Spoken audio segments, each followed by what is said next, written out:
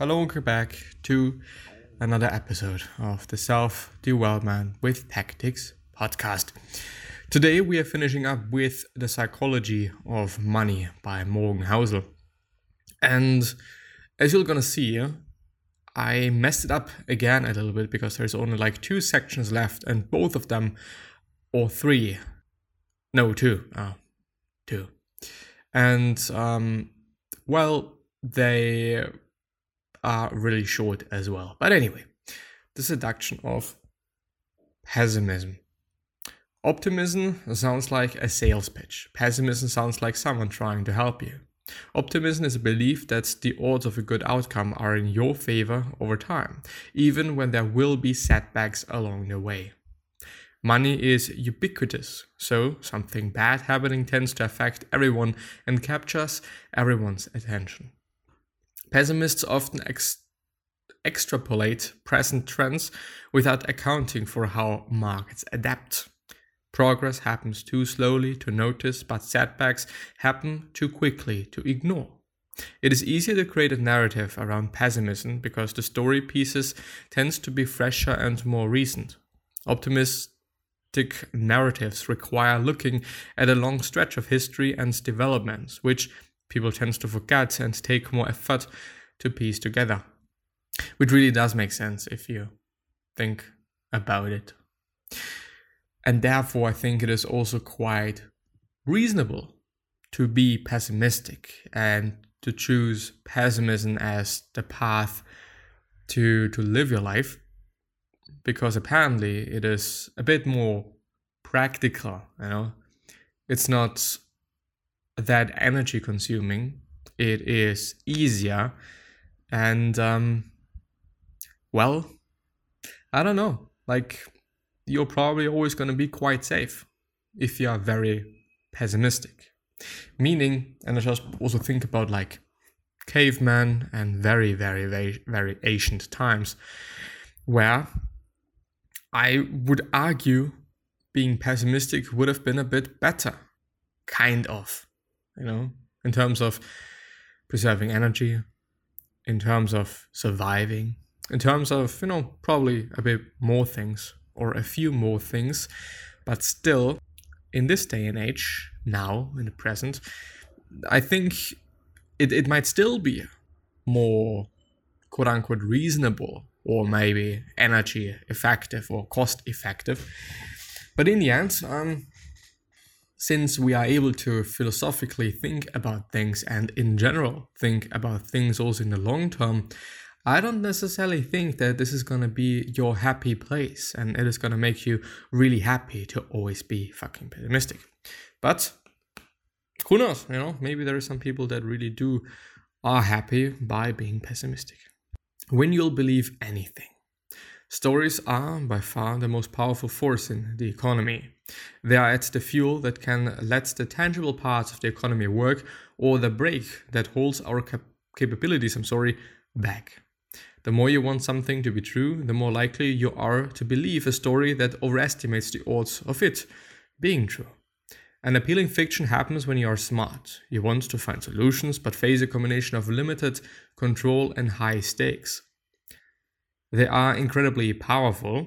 They can make you believe just about anything.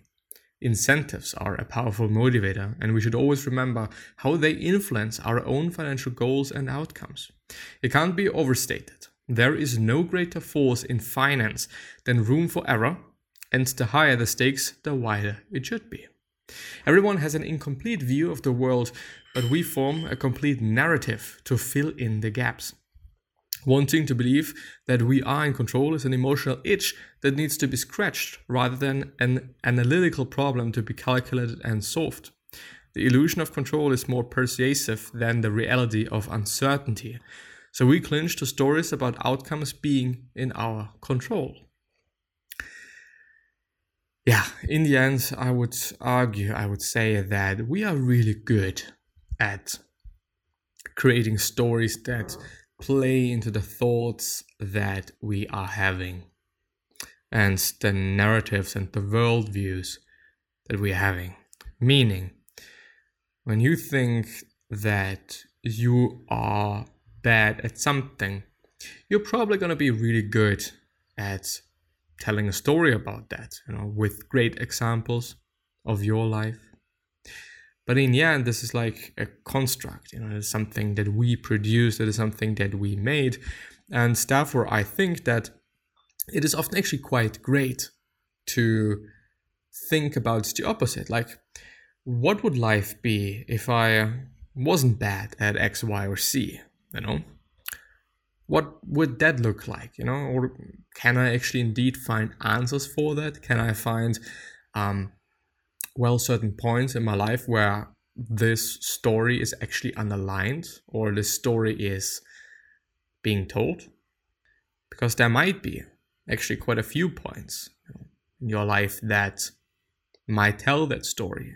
Like, of course, I could say that I am a horrible person, that I've been shitty to people and whatnot, and yeah, this has been quite true. Kind of trying to rationally and rather objectively seeing things, but on the other hand, one also kind of needs to look at the other side or the complete opposite. Like, well, have I just also been a really good person? And yes, I think I've been, And then also thinking about like how you're weighing things. Like, in my head, it kind of feels a bit more to the negative side. It's like I am a bad person. And so I thought about it and thought about the weight that I'm giving that. Is this really the case? Or is it just about me remembering things or me trying to tell a certain story, or me trying to, well, what means trying, but me just doing so to just let me believe that. But, well, I would actually argue that there is a ton of good things that I did, or was trying to do, or just have, just forgotten about, probably a ton of things. So in the end, we really like to tell a story about the things that we like to tell a story about. And we are pretty good at finding reasons why this story is actually the truth and reality, even if it might actually not be the truth or the reality, by far not, There might actually be hundreds and hundreds and hundreds of reasons for why this not being the truth and why this not being the reality, but we tend to forget about things, or we tend to, create a bubble in which only certain memories are allowed to be. And, maybe also because when I know or see other memories, then the whole construct of my reality, of the narrative that I'm trying to tell about myself, is just not really true. So if I'm telling a story of me being one of the best people there is in terms of, humility and kindness or whatnot, then I'm probably gonna kind of, try to forget about, or just, not really think about, must not necessarily be forgetting or consciously forgetting about things, but just, my subconscious just trying to underline my picture, those moments and situations in life where I've just been a complete asshole. Yeah, long story short, we are really good at stories, and I really think that it is a good idea to think about the complete opposite from time to time as well, and try to make a narrative out of that, and try to tell a story about that, why you are whatever, whatever the opposite of who you think you are might be. I don't know. Let's see, since there's actually a bit of time left. How to get rich? FIRE 101, a beginner's guide to financial independence, retire early. Behind the scenes, my evolving relationship towards the money middle way. Let's actually,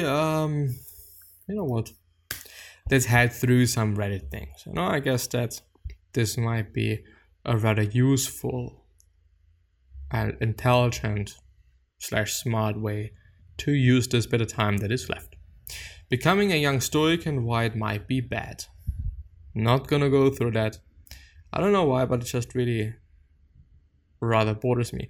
Gone a month without sugar. I'm 16 and decided to cut out everything sugary I was consuming. So no soda. I was drinking like 2 cans of the stuff a day. which is actually not too bad. I've heard worse, but obviously there's also better things to do so. Chocolate, cake, sweets, etc. It was actually surprisingly easy. I've lost 3 kilograms in weight, so I'm gonna keep going and see where I end up. Well, I think that especially this pretty fast weight loss is gonna plateau very, very, very soon, because this is just the excess calories that, and by the way, actually quite a ton of calories if you think about the fact that I'm actually not quite sure anymore, but it might be 1 kilogram of fat, pure fat, might actually be also something different, but let's assume pure fat might definitely also be water weight, but fat, I think, is 1 kilogram equals 7,000 calories. So if you kind of try to reverse engineer that, yes, you, for losing a kilogram of fat a week, need to be consuming 7,000 kilocalories less. Whatever this equals, just, with your diet, so your daily consumption might definitely be affected in some or the other way.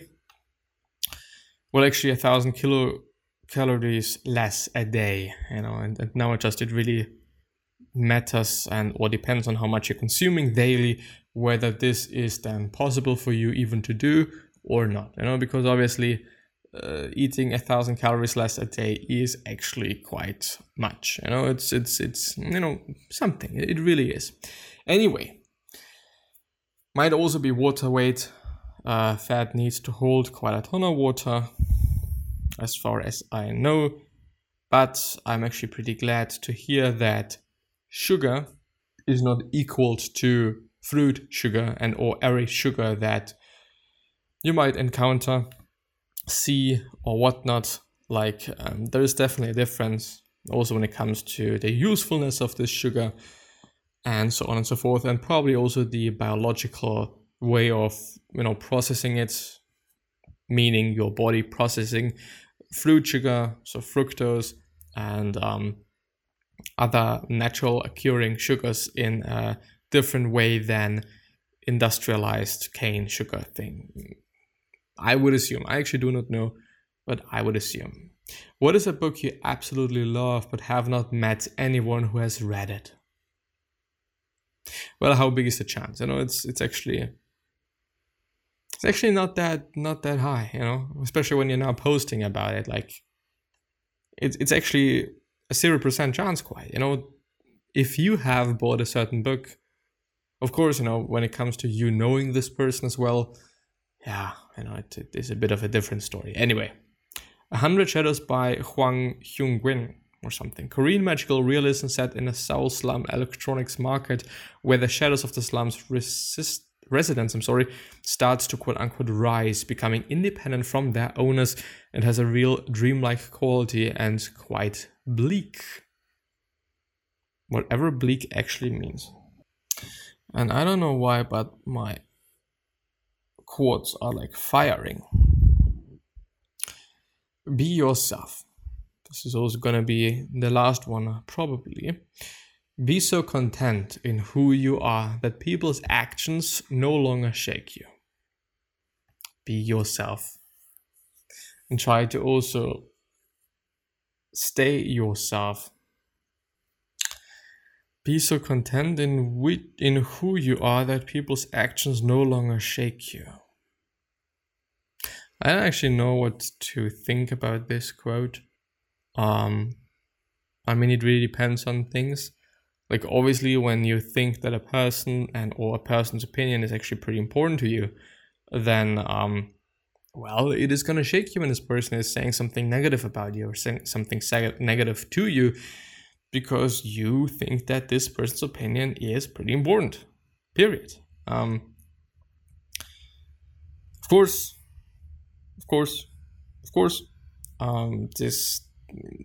People saying like, okay, this should not be the case. You should really give a fuck about what anybody says and whatnot. I understand that. I really do. But I don't know. I think it is, first of all, really difficult. Maybe therefore also worth trying to acquire. This meant to be as a skill. But on the other hand, like, I don't know, like, what if you're just deadly wrong about whatever it might be about? And if you really give a shit about what anybody thinks, well, yeah, it's really difficult. This is really about nuances, I'd say, because obviously when you know somebody that is just way more informed or way more knowledgeable in a certain space than you are, why wouldn't you listen to this person? Of course, this in the end then has nothing to do with you as a person. And the whole conversation is not about you as a person, but rather about a certain topic. So in the end, one might argue like, it's not about me, it is about some objective thing, and then it is okay to just be fine with being wrong or just, caring about this person's opinion, because it is not about you as a person, but rather it is about a topic or a situation or whatever it might be, like just something that is, rationally speaking, not you and also not kind of attached to you, and so on and so forth. I think you know what I mean. One last thing. It's true that until you lose your attraction to someone, they start to chase you. Once you start to lose focus on them and start to focus on yourself, and you actually see progress within yourself, they will start chasing and valuing you. Once you've learned your value and who you're becoming, your likings and your environment start to shift. This is actually a topic that I would really like to see a book about, a scientific book about. I know that there is something like the law of attraction, whatnot, which, I don't know if it is applicable in this context. I might just also be kind of mixing things up. I really don't know, just came to my mind. But in the end, it is so difficult, because I have heard so many stories of people really just giving, not necessarily shit about a person, but just not caring about this person as much as before. And all of a sudden things just change, the whole relationship changes. And this is, also somehow understandable. If at first you've just, really been obsessed with this person, and I don't know, like it might also be just human nature to be striving for things that you seemingly can't have. And the funny thing is that as I'm thinking about things, this also happened to me. Like, here, I'm just trying to kind of tell this story in a very distanced way. Me liking a person, me liking a girl very much, at first, and just trying to, well, quote unquote, trying to get into a relationship and also showing my attraction. But then, me forgetting about the whole thing kind of failing, me not being able to hit the target, to hit the bullseye. Me just not caring about things anymore, just because this is how things are. Like, okay, I failed and now I'm gonna move on. But all of a sudden, in the midst of this section of my life of me not really caring about this person's interest in me, this person became interested in me. And I still don't know if this has been a wrong move to take, but I don't know, like I just started to get interested in this person once again, just because I have seen the interest. Which leads me to thinking like, okay, why shouldn't you show your interest? You're just for sure signaling something. Of course, there's multiple ways in which you could do that. You could do this in a very subtle way, by not just being obsessed about this particular person, and by just not giving enough to this person, so that you're just overdoing things, so that this person's actually gonna back down. Also, according to the whole, okay, I'm not gonna show my attraction too much, so that this person is not gonna hold back.